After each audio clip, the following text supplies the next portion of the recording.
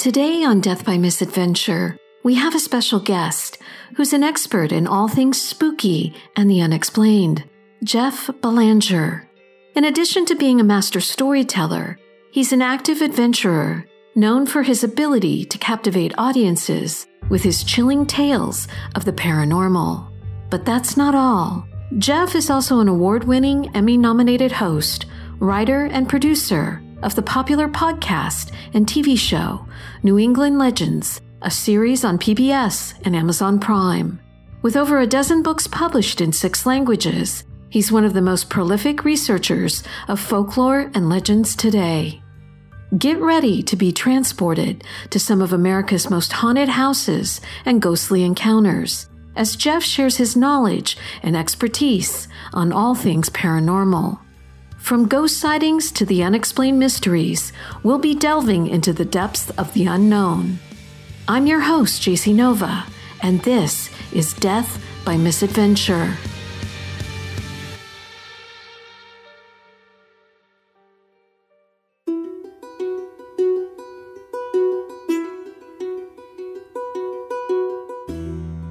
Jeff, what sparked your interest in exploring and sharing folklore and legends? I think I just was steeped in it. I grew up around it, growing up where I did in an old New England town. We were just very matter of fact about our haunts. And I had a friend who lived down the street from me who lived in a house that was older than America. It was built in 1760 and it was haunted. And it wasn't like something scary. It wasn't like a, Hollywood horror movie. It was just, this old guy lives with us. And I thought this was so intriguing. And I also grew up in the town next to Ed and Lorraine Warren. So they lived in Monroe, Connecticut. I lived in Sandy Hook, Connecticut. I remember seeing their library programs, in the fall, and they were just very much regional celebrities back then. And they would share their paranormal investigations and their evidence and their stories. And I thought, this is so intriguing, the idea that people would actually go looking for ghosts. And now, of course, thanks to the Conjuring movies, those guys are a household name.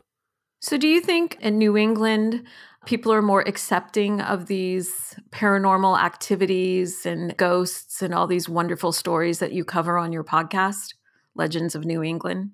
I've been all over the world, and I've been very fortunate to be able to travel throughout the United States and Europe, Africa, North America, South America.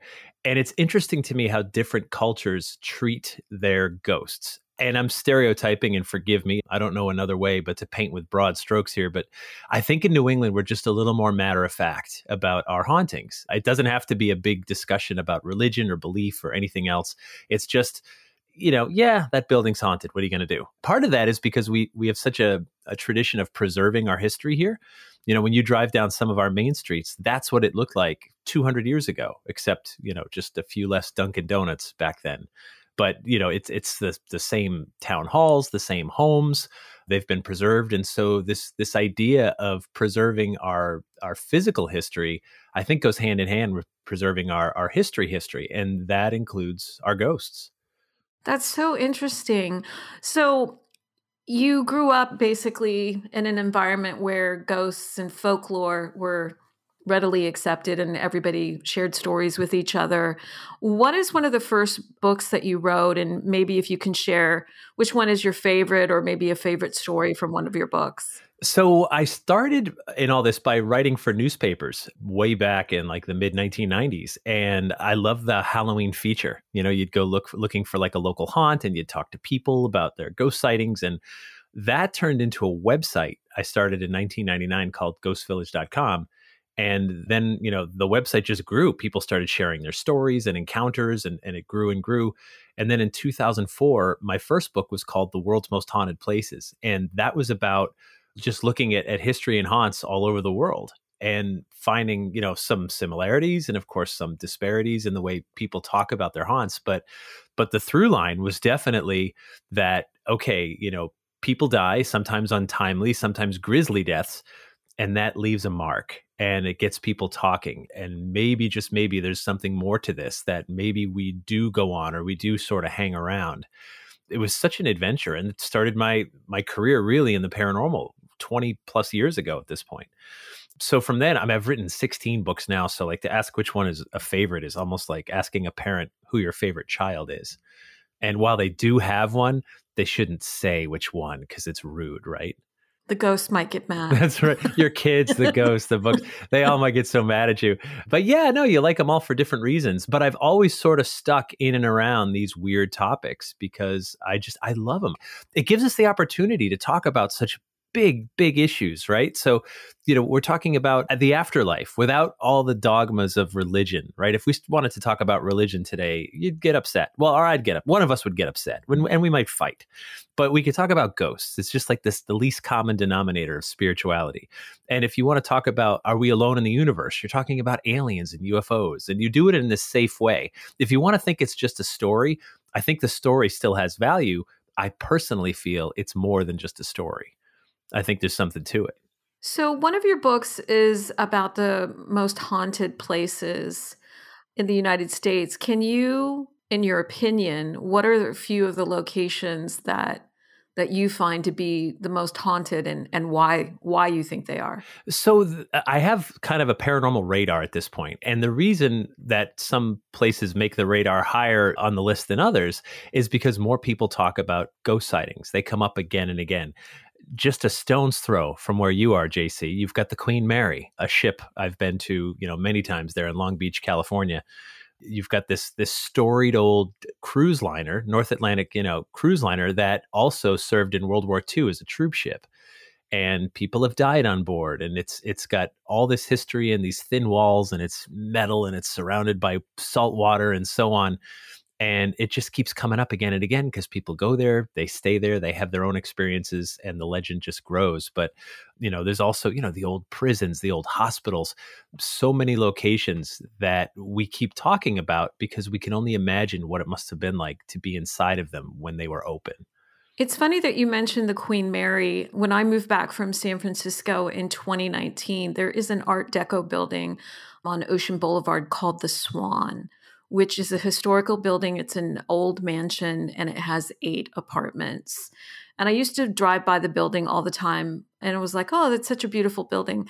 So when I moved back, I was going to move into a different apartment, but the property manager insisted that I go look at this apartment in this building. And subsequently, I ended up getting a 1-bedroom apartment there. And my view from my living room was of the Queen Mary. What was so funny about the building is it was definitely haunted, and the building had a history of people would move in there and then they would die. Oh, good. Basically. No wonder the rent's so cheap. No, you've got to look at this place. Seriously. It just opened up this morning. Just step over him. So I was like, I always had like weird vibes about the building. I ended up living there maybe 6 or 7 months, and then I ended up moving down the street. But the interesting thing happened. Wait, hold on. So JC moves in and she's like, busts out the Ouija board. Should I move in? Yes. Oh, okay. Well, okay, then that's enough for me. Well, did you have anything happen? Don't bury the lead. What happened when you're in that apartment? A couple of interesting things happened. One, I've been working on this true crime series called Dragonfly about the unsolved murder of Brett Cantor. And I just started working on the case when I moved in. And I was like, oh, how am I going to get in touch with the original homicide detectives? And was really kind of perplexed on how to dig into the case. And like a month later, 2 police officers moved in next door to me. And one of them just happened to be a homicide detective who had just retired after 38 years. And he ended up working on the case with me. So if I hadn't have moved in the building, I never would have met him. But after about 6 months, I told him, I'm like, this building gives me the creeps. I got to get out of here. And there was a woman that lived above me, Darcy, and I know that she had moved in and the previous couple had moved out because the husband had died. And I told him, I said, I don't think Darcy's going to be around much longer. I move out.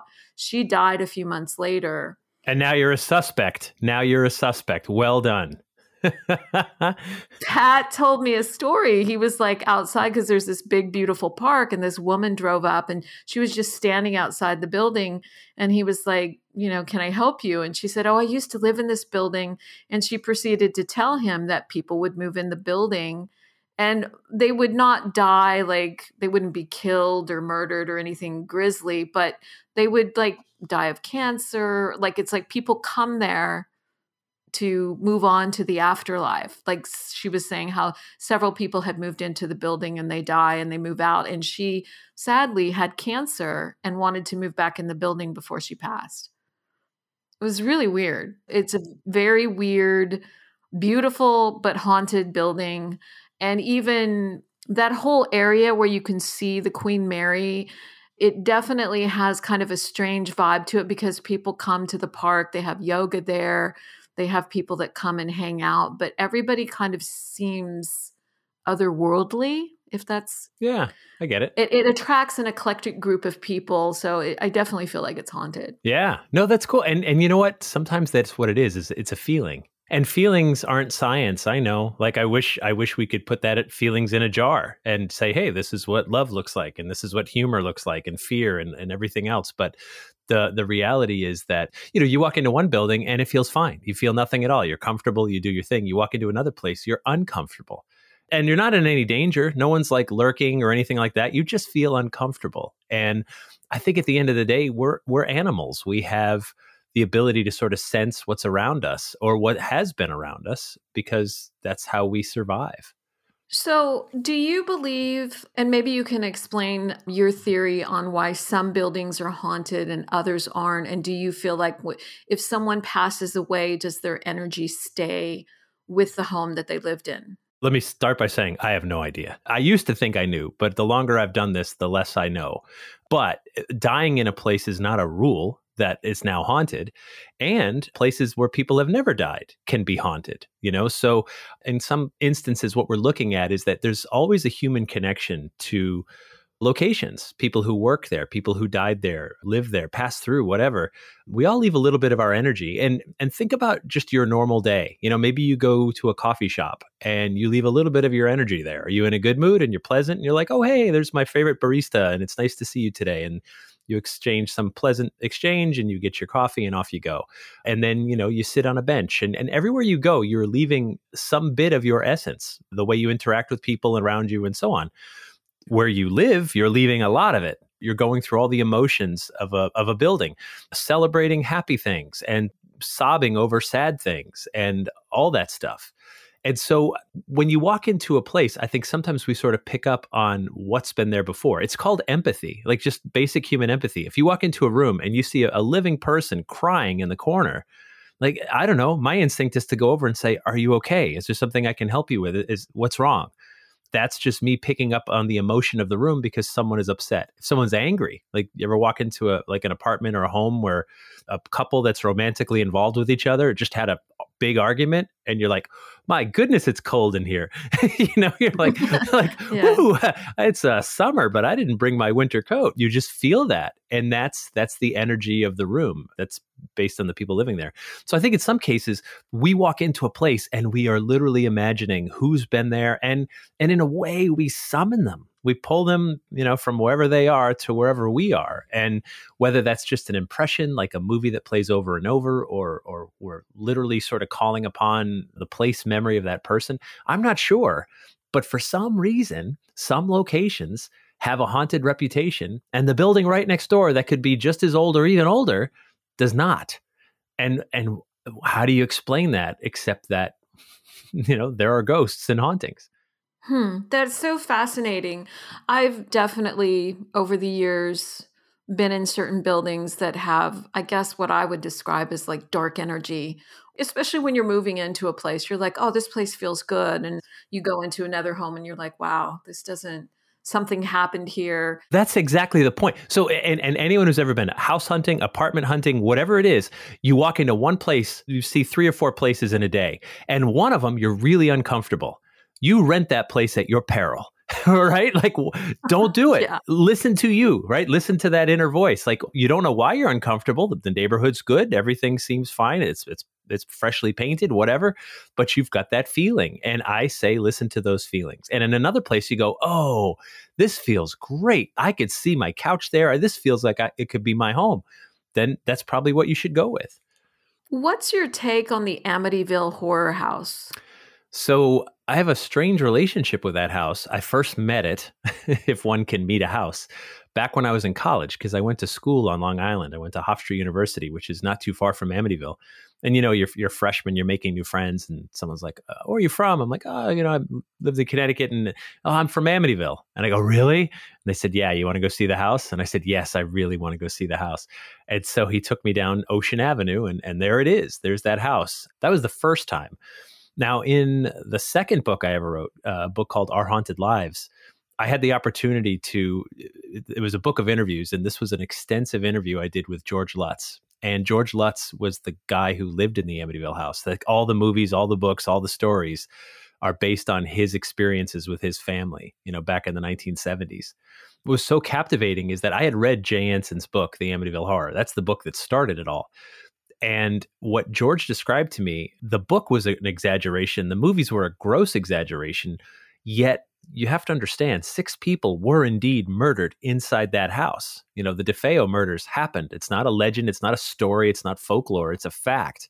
The murders were done by the brother/son who went into the house in the middle of the night and executed his 2 parents and all of his brothers and sisters in their beds, which is weird, right? I mean, okay, mom and dad were first. Sure, they didn't see it coming. But when you hear gunshots in your house, you don't get up, and everyone's found dead in their beds. Such a strange case. And that house sat empty for a long time. And George and his new wife, Kathy, decided, hey, houses don't have memories. That's his quote, not mine.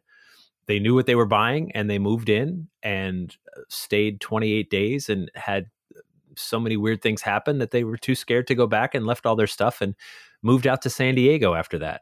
And then sold the rights to their story, and it's been told and retold ever since. And to this day, I was in Long Island, 5, 6, 7 years ago, and you could drive by that house anytime. It doesn't have to be October or Halloween. You can go there in June on a sunny Saturday. There will be cars stopped in front of the house, and there will be neighbors yelling at you to move along. I mean, all these years later. That's fascinating. So what was your opinion of George Lutz? Did you find his story to be authentic? I'm just curious what your vibe was. Yeah, totally. I mean, so for example, do you remember like in the story, like the swarm of flies in one of the rooms, right? Yeah. I think that's sort of iconic. I said, well, tell me about the flies. Because like if I walk into a room in my house, by the way, no one's ever been murdered or died in my house. But like if I walked into a room and there's full of flies, like I'm out until the exterminator has taken care of this thoroughly, right? I'm getting a hotel. That's just gross. And he said, oh yeah. So we had this one room and there was always a fly or 2 in it. You'd swat the fly, you'd kill it, you'd throw it away with a tissue or whatever. And he's like, and then an hour or 2 later, there's another fly in the room. And that doesn't make a horror movie, right? That's not going to have people jumping out of their seats. But imagine if you live there and you go into a room and there's one fly and you kill it. And then you go back and there's another fly and you kill that one. And this goes on for days and days and days, and you can't find the source. There's no dead mouse. It's, whatever. Everything he described, it was a lot more subtle. For example, his first night in the house, he said, he's lying in bed and he hears what sounds like a marching band tuning up, like starting to play downstairs. And he's like, oh, did I leave a radio on? What's going on? He wakes up, he starts to walk down his stairs, and then he sees his black lab dog sleeping at the bottom of the stairs, sound asleep. And now he's like, oh no, right? I mean, if there was really a sound, radio or otherwise, that dog would be awake, right? The dog would be up. But the dog's asleep, and now he's thinking, oh no, this is in my head. Is something wrong with me? No one else heard it. And it's little stuff like that that starts to chip away at your sanity. Any one of those things is not a big deal, but add them up and compound them over days and weeks, and suddenly you're just uncomfortable all the time where you live. And oh yeah, 6 people were murdered here. And you're sort of reminded of that as you walk around the old bedrooms and stuff. I did find him believable. And I've even interviewed his stepson years later. We've hung out and he talked about, that house was weird and it's affected his whole life. So I did find him believable, but I think the movies shouldn't be looked at as a documentary. That's interesting. That's going back to when I was sharing with you about the Long Beach apartment I lived in. I had a sense living there that if I stayed longer, that something would happen to me. And that particular apartment that I lived in, people would move in, stay 6 months, and just move out. I think that most people have had experiences where they've lived somewhere and it's just like, oh, I don't feel comfortable here.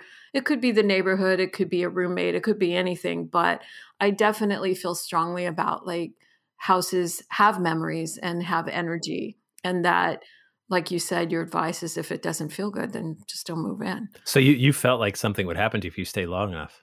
So Pat, he's a homicide detective. So he would like kind of scoff at me because we didn't know each other very well at the time. And I said, no, I kept telling him, I said, I think something's going to happen to Darcy. I just don't think she's going to be around much longer. And I said, there's something weird about this apartment building. And there was a situation where the neighbors upstairs, something happened, like they basically broke their toilet and it came down into my apartment. Now, this building is like from the 1900s and it's like all the original Art Deco work. The landlord didn't come in to fix it for me, like to clean things up for like 4 days. And so literally I went down the street, I saw an apartment that I liked and I said, I'll take it. And I just told him, I said, I can't stay here anymore. There's something weird in this building and now the pipes broke. And I'm like, I got to get out of here. So I move and someone else moves in. And then sadly, Darcy passed away like 4 months later. And then Pat said to me, he said, I think you're right. There is something very strange about this building and people that move in and out. I think even Long Beach as a city, there are definitely I feel like a lot of haunted places in that city. It has a certain vibe or energy to it. So, here's the thing. Ghost stories, hauntings, haunts all occur where there are people. Like that's true. It is a necessary ingredient in the recipe, right? Is that people had to have been there to sort of leave a piece of themselves behind. And cities have more people than rural areas. And while cities might be way more haunted, they're also way more noisy.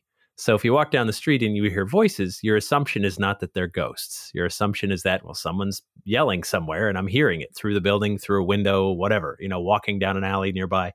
So I have no doubt that the cities probably have more haunts than they do out in the remote country and abandoned cabins in the woods. The difference is that it's just not quite so noisy when you're out there in the woods. And if you hear voices and no one's around, well, then you got to look over your shoulder. What about ghostly encounters in like historic places like the White House and historic buildings? Can you share any stories from that? Yeah, so I had the opportunity. I wrote a children's book about the ghost of the White House, and I called the White House. And I just said, hey, I just called the main number because I'm not that well connected, to be honest. But I called the main number and said, I want to do a book about the ghost of the White House. And they said, well, hold on, please. And I went, oh, all right. And I was talking to the boss in like a minute. The boss is the chief usher, not the president. The chief usher is the person that has about 100 employees reporting to them. The butlers, the cleaning crew, the groundskeepers, folks that have worked there for years and years, doesn't matter which political party's in power. And these folks have ghost stories. And they're also, I mean, as witnesses go, they are airtight witnesses, right? The credibility is through the roof. Now, presidents have talked about seeing ghosts and hauntings. Harry S. Truman wrote in letters to his wife that he heard footsteps upstairs when he was alone. And to quote the president, sure as shooting, the place is haunted. But with our presidents, we don't psychologically evaluate them. We don't drug test them. We don't background check them. Nothing, right? They could be crazy and on drugs. But if you're a butler, if you're a foreman, if you're a cleaning crew or groundskeeper, you are drug tested, psych screened, background checked 8 ways to Sunday because you're around the president and first family and foreign heads of state. And when they say they've seen a ghost, well, shoot, you're not going to find a better witness. And nothing happens in that building that isn't checked and double checked. And I had the chance to go there. It was amazing, walk around and interview some of the staff. And when you stand under the North Portico and you realize every single U.S. president stood where I'm standing right now, all of them. I mean, I know Washington died before it was complete, but I mean, he laid the cornerstone. He was there. You feel the gravitas of that, that decisions have been made in this building that have literally changed the world. You feel all that. And there is a direct connection. Lincoln's ghost comes up again and again in the White House. And if you think about it, of all the U.S. presidents, Lincoln's was hands down the most difficult presidency. And there's not even a close second. His nation's at war with itself. His son died in the White House during his first term, of an illness. He paid the ultimate price. He was assassinated for the office. So if you are a U.S. president ever since Lincoln, No matter how bad your day is going, his was worse. And I think those presidents have sort of kept the spirit of him around for comfort, right? I mean, I need you. I need you, Lincoln, to show me how bad it can be and that I can get through this thing that I'm working on right now. That's fascinating. I know in one of your stories, you shared your first encounter with a ghost. I believe it was in Paris. Yeah. Can you talk about that? It was 2003. And I'd already been writing about ghosts for like 6 years at that point. But very much as a journalist, if someone said they saw a ghost, I would say, all right, well, I believe that you believe. I don't think you're lying to me. But I was in Paris and I had a day to myself. I was there for working and a whole other life and job. And I had a day to myself, and some of my colleagues are like, oh, we're going to go to the Louvre. And I'm like, yeah, I'll catch up with you later. I'm going underground.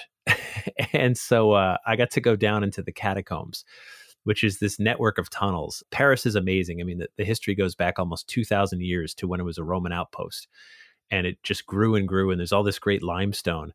And eventually, to get to the limestone, they had to start tunneling under the buildings. And by the mid 1700s and on into the 1800s, those buildings were getting denser and taller and heavier.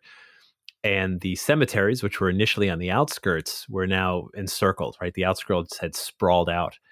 And they had two big problems. The cemeteries were overflowing with corpses, and the buildings were starting to collapse in the hollow ground underneath.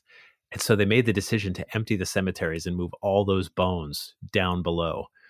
And so I went down there and I'm walking through this network of tunnels, and there's like French graffiti from the underground during World War II. And you know, you're making lefts and rights, and I'm down there alone. And finally I come to this doorway that says in French, you know, stop. This is the Empire of the Dead. And when I walked through, there was just millions of human skeletons all around me, and this very macabre and intricate pattern. I mean, like retaining walls of bones. And it takes your breath away. And my last name, Belanger, right? I mean, it's Bélanger over there. You know, it's a French name. And I mean, I'm a mutt at this point. There's been, you know, so many different nations in my past. But I was thinking about it. I'm like, my DNA is down here somewhere, right? There's a strand in one of these bones. But as I'm walking down this long hallway that was, I mean, if I put my hands out in either direction, my fingertips would be touching human skulls on either side. And I suddenly see this shadow the size of a man come out from the right side and go to the left and then back again. And I just froze. And I went, okay, wait a minute. I'm alone. And no one came from behind me. They would have bumped into me. And I thought of everything it could possibly be. Is there a little side tunnel up there? And nope, it's just this long straightaway to the end. And in that moment, I said, if that's not a ghost, I don't have another word for what it is that I saw. And it's one of those experiences that takes, you know, hours, days, weeks, months to fully sink in. And I'd interviewed hundreds of people about their ghost experiences before that moment. And I went, oh, this is what they were talking about. The analogy I like to use, JC, is like a lightning strike. You know, lightning strikes the earth like hundreds of times a day all over the planet. However, not usually right next to where we're standing. If lightning does strike the ground right next to where you're standing, you will never, ever forget it. And I feel like that's what happened to me in the underground of Paris. Do you think it changed you at all after having that experience? Totally. I was this objective reporter that was just like, oh, both sides of the story, you know, I'll let people decide for themselves. I don't know. I lost some objectivity that day. I said, oh, I think I'm a believer. I had this experience now. I'm more inclined to err on the side of believing, I think, than I was before that. So do you think there are certain factors where some people are able to see ghosts and others aren't? I've read some articles about how children are able to see ghosts sometimes more than adults. And I don't know necessarily if any of that's true, but what has your experience been? Yeah, some people are just more sensitive to it and some are not. Some people, they don't see or feel anything and want to, by the way. I've met people that are like, there's nothing I would love more than to see a ghost, but I never have. I'm like, I get it. If I knew where they would be and when, I would buy that place and charge you an arm and a leg to see it. Trust me. But I don't. So I can't promise you where they will be or anything else. But it's one of those things where some people are just shut off to it and others are not. Yes, children haven't been taught yet that there's no such thing as ghosts or whatever. And so they just say, hey, I see this old woman in the corner waving to me. You know, what does that mean? And you just shrug and go, I don't see what you see. So also animals. I mean, think about your dog or cat looking in the corner intently and like barking at something. And you're looking in the corner going, there's nothing there, Fido. Like, what's up? What are you looking at? And I've been with people. I've been in groups. We were in Waverly Hills Sanatorium, this old abandoned sanatorium where hundreds of people had died from tuberculosis over the years that it was open. Big, creepy, abandoned throughout. And the guy next to me is like, I see a man standing by that door over there. And I'm like, where? He's like, see down there, like the 10th door down on the left. I'm like, okay, I see it. He's leaning against the wall and I don't see it. I'm going to walk. I will walk right. You tell me to stop when I'm next to him. And he said, okay, go. And I walked and he said, stop. You're next to him right now. And I didn't see it. And I'm not calling this guy a liar. He was of sound mind and body and everything else. However, maybe that message wasn't for me. It was for him. And he was seeing something and I wasn't. But that sort of puts us at an impasse, right? I can't promise you he was right. And I can't promise you I was right. But there we were. I can't remember the name of the building, but it used to be an office building in Boston. It was used to be, I believe, a mental hospital. Then they turned it into an office building, which I actually was at for a meeting. And then they eventually turned it into condos. And I'm like, how can you turn a mental hospital into condos? It just seems like from an energy perspective and kind of sad at the same time. I guess people could look at it too, like you're taking something that might have been sad and turn it into something more positive. I don't know. Do you have any thoughts about that, where buildings are repurposed that might have had a tragic history? Well, so you might be talking about the former Danvers Asylum. I think that's it. Yes, that's it. So Danvers Asylum, it's north of Boston. That's actually where the Salem witch trials took place. Not those exact grounds, but that town. Anyway, so interesting story. There were all these asylums, and Danvers was one of many. And there are these huge, beautiful, sprawling campus buildings that really changed the way we deal with people with mental disabilities and physical disabilities and things like that back in the mid-1800s, Kirkbride buildings. Then they got overcrowded, they got underfunded, and then the deinstitutionalization hit in the 1980s, and all those places got shut down. Where those people went, some of them are our homeless population, some of them are our prison population, and I guess some of them could be treated with medication or private. But I think that's one of the biggest tragedies that's ever befallen our country, is to not take care of the people that need it the most. However, Danvers. So Danvers shuts down, as so many did. It sits abandoned. It's full of asbestos. However, Boston real estate is so prime. It's incredibly expensive up here. We can rival the greater LA area, I promise. I think the most expensive parking space in the United States sold in Boston, it was like $210,000 or something for parking space. So real estate is prime. Before they repurposed that building for condos, they filmed a movie there called Session 9. And if you're into horror movies that are a little bit beyond the mainstream, it's a pretty darn good horror movie. And apparently the crew experienced all kinds of weird things when they were filming it. But now it is condos. I was giving a talk once up there and I said, yeah, they turned that building into condos and it's been haunted forever. And someone sheepishly raised their hand and said, I live in one of those condos. Oh. I said, how's that going? Did they share any stories? They didn't have any stories, but they said, I'm going to be looking over my shoulder now. A good friend of mine just moved into an apartment where the former tenant took his own life. And she's like, okay, ghost guy, what do I do? I know this happened. I know it happened somewhat recently. And I said, well, you've got to decide if that's going to freak you out. She's like, do I learn about his name? Do I learn about him? I'm like, I wouldn't, because that's a connection. I would just say that was your time and your time is over. And now this is my time. And once we start to fixate and focus, I think we sort of draw in what's around us. So that person was probably blissfully living unaware in the former Danvers Asylum, and I screwed it up for them. So I apologize. Wow, that's an incredible story. Can you tell me more about your podcast, Legends of New England, and kind of how it got started, and talk about some of the stories, interesting ghost stories out of New England that you can share? Yeah. So New England Legends actually started as a TV series on PBS way back in 2013. Filming a TV show is very expensive and time consuming, and you need permits and insurance and all kinds of stuff. And we're like, there's so many stories. and how do we cover them? And then I really wanted to get into podcasting. And I thought, the idea of like a documentary podcast was so intriguing to me because suddenly all the limitations of television were removed, limitations of things like, permits and recreations and film crews and all those expenses. We could just tell the stories. And so I was, 5.5 years ago, we started the podcast. And the challenge was, can we do this every week? So there's the New England Legends, the TV series, and then the podcast where we're just going to cover some weird story from the region every week. And we haven't missed a week in 290 weeks now.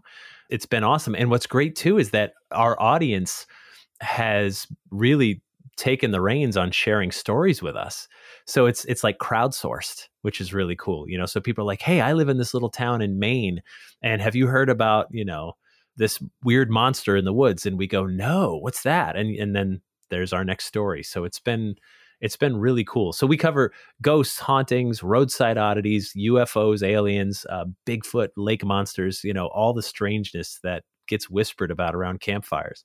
I was intrigued by your story about Vermont's abandoned UFO base, which I had never heard of. Can you talk more about that? Yeah, so that was a recent one. There's this base it's called the North Concord Air Force Station, and it's on East Mountain in Vermont. You're literally about 25 miles from the Canadian border. It's that far up there. And back in the 1960s, something like 175 men were stationed here because it was a radar base. The only job was to watch the radar screen for nukes coming from Russia all day, all night, 24/7, 365. Someone had to just be sitting there watching the radar to make sure. And if nukes were coming, you had 15, 20 minutes to call the president, order a counterstrike, and end the world. So you can only imagine how mundane that life must be. Because not to spoil the story, but no nukes were launched during that time. So their job is to just watch the sky and watch the radar. And then there was this particular night when suddenly they see this thing. It was September 19th, 1961, when they see this strange thing in the sky, this strange light. And they watched it for like 18 minutes and they reported it. They're like, look, it doesn't seem to be a threat or anything, but it's unidentified and we're not sure what it is. And so they reported it. And then after 18 minutes, it just sort of faded away and it was gone. Eventually, we started using satellites in space to look for nuke launches, and we didn't need facilities like this anymore. So it was only in operation like 5 or 6 years and it shut down. So it's sat abandoned ever since. But the reason that UFO sighting is so significant is because a few hours later, just over the border in New Hampshire, the Betty and Barney Hill UFO abduction case, which became worldwide news, occurred. And so it's believed that they saw this craft or whatever it was just hours before the abduction of Betty and Barney Hill, which has been turned into books and movies and documentaries and so on. In New Hampshire, it's one of the most famous UFO abduction cases ever. And it's dates all the way back to 1961 and apparently started in Vermont. That's fascinating. What about have you explored any ghost stories related to the Salem witch trials? Oh, yeah, sure. So it's tough to avoid up here, that the Salem witch trials are so relevant because witch trials, of course, continue all the time. They happen in national politics. They happen in local politics. They happen in your school board meetings, your social clubs and whatever. I think it's why we keep that story alive, because that's how bad it can get. It can get to the point of, I don't just disagree with you, but I want to destroy you. I want to just cast some accusation at you that you can't defend and ruin you physically, emotionally, and in all other ways. So the Salem witch trial sort of permeates the whole north of Boston area. There's a place called the Witch House, which was where one of the judges from the trial once lived. And we filmed an episode of Ghost Adventures in there way back when. That's a place that is active. Number one, you step in there and it looks like you're stepping back into the late 1600s, early 1700s. I mean, it's a museum now, so there's the decor and everything else. It just has that feel that you're back there. And I think that plays a part in this kind of stuff. It looks the part, you're in the place where this thing happened and you connect to it. And the judge is buried right up the hill in Burial Hill, in Salem. So, and there's multiple memorials, of course, to the witch trials in town. you just kind of can't get away from it in Salem. The police cars drive by and there's a witch riding a broomstick on the side of the door. That's their logo. Yeah, like funny. it's everywhere. Well, what was her name? From Bewitched. Samantha from Bewitched has a bronze statue in town. There's the Witch Museum and so on and so on. It's witch everything. And that story continues to haunt us no matter what, because it's still relevant, right? And because so many innocent people were executed, hundreds more were jailed over gossip, over a lie, over a false accusation. And I think this is a story that should never go away, a ghost that should haunt us forever, because it serves us in that way to warn us, like, it's not okay. It's not okay to do these horrible, evil things. Gossip is evil, and these accusations are evil, and spectral evidence. My goodness. And here's the crazy thing. Vladimir Putin from Russia announced, it was a couple months ago in a speech, he said, everyone in the West are Satanists. We're Satanists. How do you defend that? How do I say to you, JC, you're a Satanist? And you say, no, I'm not. And I say, well, that's exactly what a Satanist would say. We're at this impasse. It's still happening. We've learned nothing from 1692. Political parties, they're Satanists. They're evil. How do you defend someone accusing you of being evil? How? You can't. You could just say, no, I'm not. Prove it. Well, disprove it. I can't disprove it. No more than you can prove it. We use these horrible labels because it strikes at something really primal within us. We're afraid of evil. What can you do with evil? You just kill it. That's all you could do with evil. You can't negotiate with evil. You kill evil. Satanists, they're the opposer. They're against God. They're against everything that is righteous and good. So they must be the enemy. And Salem, by the way, is home to the Satanic Temple, which is the largest group of atheists that I'm aware of, which is the irony. I think too, with social media, now they can fuel the stories and misinformation. I know when I'm investigating true crimes and cold cases and you're researching your stories, I like to, which I found on ancestry.com, they have, like, I believe newspapers.com. So you can go back and search old news articles to see what the story was at the time when the incident happened versus what is the story now.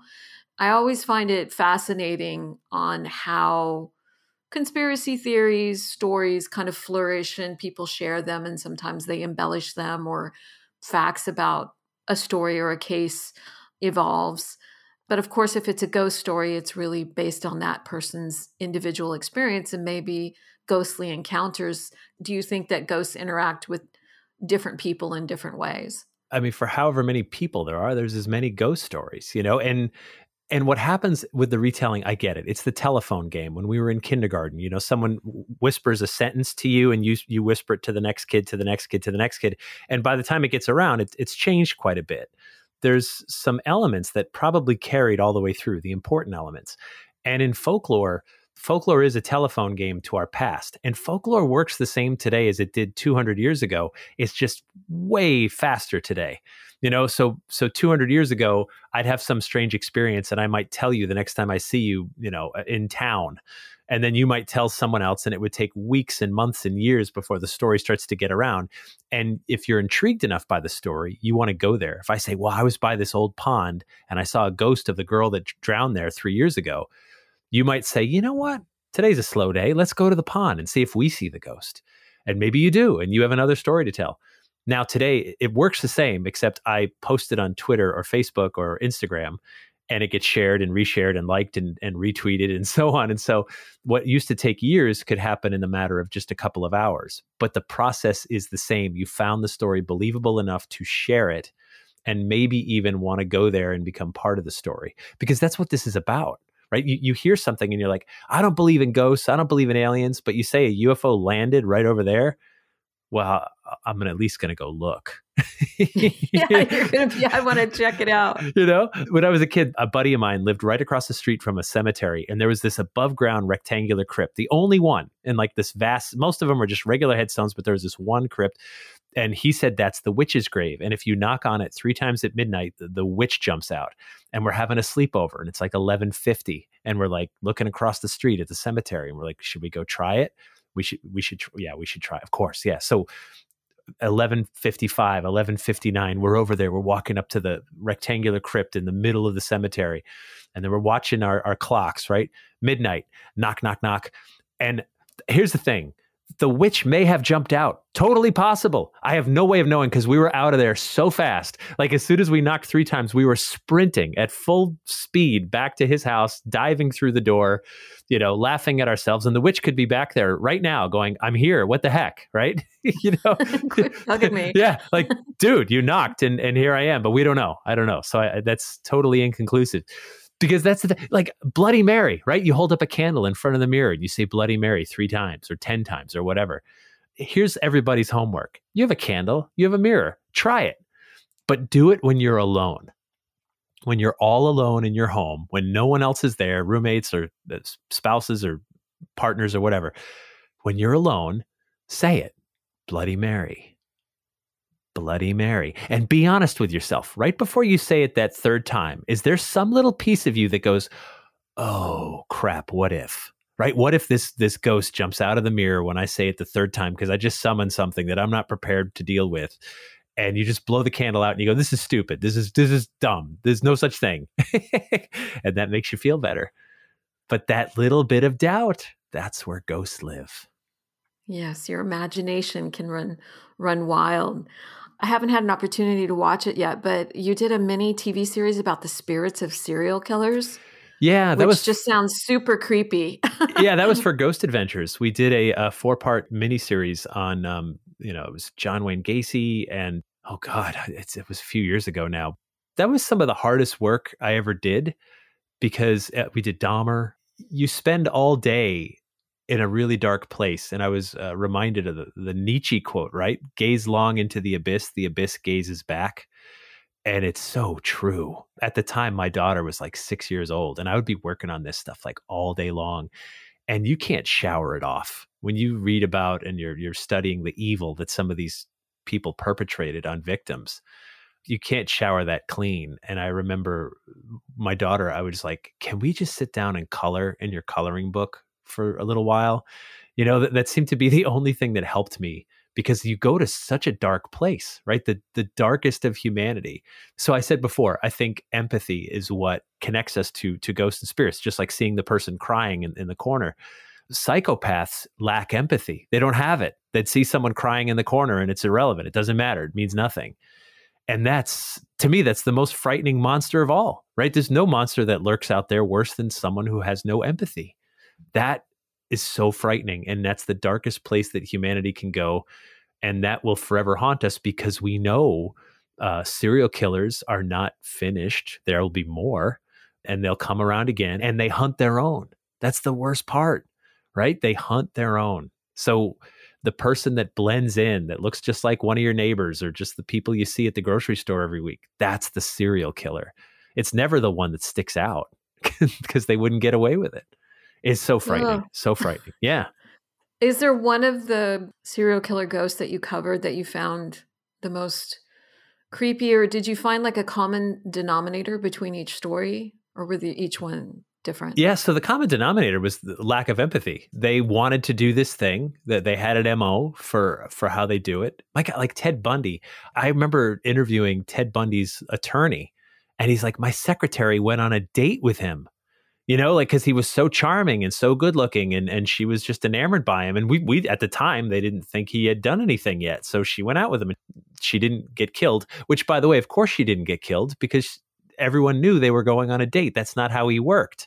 He would put on a cast on his hand and find a girl outside of a high school and say, I'm so sorry. My car is right over there with this hand. I can't open the car door. Can you just open the car door for me, please? And I'll be on my way, if you wouldn't mind.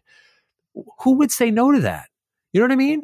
And you go over, and it's just the two of you now, and you open the car door for him, and bam, he hits you with the cast. You're in the car, and you're going to die. The way he would prey on people, and you're like, I would fall for that. And I'm not stupid, right? I mean, I pay attention and I read about this stuff. And if someone said, I need your help, my God, preying on basic human kindness to me is the most evil thing I think I've ever heard.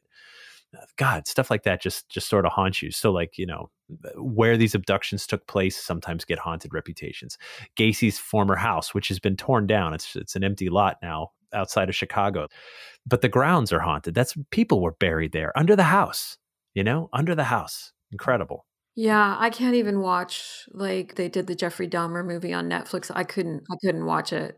I guess like you were saying, it's a feeling. It's that empathy. You feel the victim's pain, you feel the family's pain, and you feel or sense the evil of that person. And it's just really, really frightening. Are there any stories that you're working on now or new projects that you're excited about? Obviously, you've been writing for Ghost Adventures for 15 years. And so you live with spirits all day long. Pretty much. Yeah. It's my full-time job. So yeah, I'm working on a neat new international show that's going to air this fall. Actually, I would tell you the title if we knew it, but it's not decided yet, but it's going to be about international hauntings. This fall, I also have a new book coming out, which I'm super excited about. Because if I were to say, JC, what's the most frightening holiday of the year? You would say, go. What's the most frightening holiday of the year? Say it. First thing comes to mind. Halloween. Right. Of course. And by the way, that's what I think 99.9% of people would say, Halloween. Well, I'm here to tell you that is the second most frightening holiday by a long shot. The first is Christmas. Halloween, the veil is thin. Ghosts come into our world, and I get it. Ghosts scare some people. Christmas, though, my goodness, there are monsters that could kill you. Your life is in peril. And it's all about the winter solstice and Saturnalia and Yule. And there's Krampus and Belsnickel and the Grilla and all these creatures that come from the dark, cold, long winter nights, dangerous nights, and they're coming to hunt us. So I've got this book coming out called The Fright Before Christmas, which explores all the legend and lore of all the monsters that have been around for, way longer than Santa. And it's just such a cool examination of this holiday and how we got here. Things like, when you put garland up on your tree, what you're really doing is carrying on a tradition that dates back to Yule, when they would look out at the frozen landscape and see that winter kills everything. It kills the flowers and the trees, and the ponds freeze over and they're solid.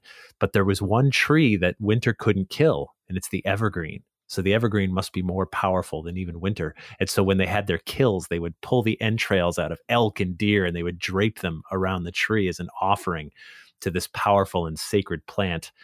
And when we put up garland on our Christmas tree, popcorn and cranberries and so on, we're sort of reenacting this ancient rite. And I say, if you want, there's a darker story behind it. There's a much darker story. So anyway, if you want to have a traditional Christmas this year, use real entrails on your Christmas tree. The smell will be absolutely awful, but when people walk in and go, "What is that terrible stench?" you'll tell them that's the smell of an authentic Christmas. Read Jeff's book, The Fright Before Christmas. You'll know all about it. So, Jeff, my last question is, what advice would you give to those listening that might be interested in ghost hunting or exploring the paranormal? They're probably already doing it. Probably. If you have any interest in it, it's you're doing it. If you're watching the shows, you're doing it. You're an armchair explorer, and that's okay. If you're reading the books or the blogs or listening to the podcast about it, all good. The next step, though, is to become part of the story in a more active way. And I love that. I love that I've been able to see the world through its legends and lore. And it's a way to immediately get below the surface. You're not a tourist when people start sharing these stories with you, because they're personal. And when someone shares an encounter with you, what they're saying is, I trust you. We're not talking about the weather or sports or anything like that. We're talking about profound human experiences. And so, open mind, open heart, go in and become part of those stories. If you've heard something, you're like, okay, I heard that building in town is haunted. I don't know if I believe in ghosts, but boy, the stories persist. Go for yourself. Ask questions. Can I come in? Can I ask around? I heard it's haunted. What if someone looks you in the eye and says, look, I don't believe in ghosts, but I saw Charlie walk out from the basement and disappear. And Charlie died 10 years ago. I used to work with him, and you go, oh, maybe there's more to it than just a story. And then you share it. And something magical happens when we share these stories. We connect. We connect with, where we are, with our past, with our towns, our communities, and with each other in a way that sort of bonds us so differently than any other discussion that I'm aware of. So I am an advocate for finding these stories and sharing them. It's so fascinating and fun and interesting. Where can listeners connect with you to learn more, Jeff, about the books you've written and obviously your podcast? They can listen to that now. And what's your website address or any social media you want to share? Yeah. So New England Legends, the podcast is available wherever you listen to podcasts, and the show's on Amazon Prime if you want to check that out. And then my website's my name, jeffbelanger.com. Look in the episode description on how to spell that, because I know it's not easy. I'm sorry. I'm not Smith or Jones. What can I do? And from there, I've got all my links to my books, which you can get on Amazon or any of the online retailers. And you can find my social media as well. And I'm always happy to share this journey with fellow seekers who are looking for weird stories, because I don't know. I've always been more comfortable at the fringe. So thanks. Me too. Me too. Well, thank you so much for being on the show, Jeff. It was really fun and interesting conversation. Yeah, thank you, JC. It was great talking to you.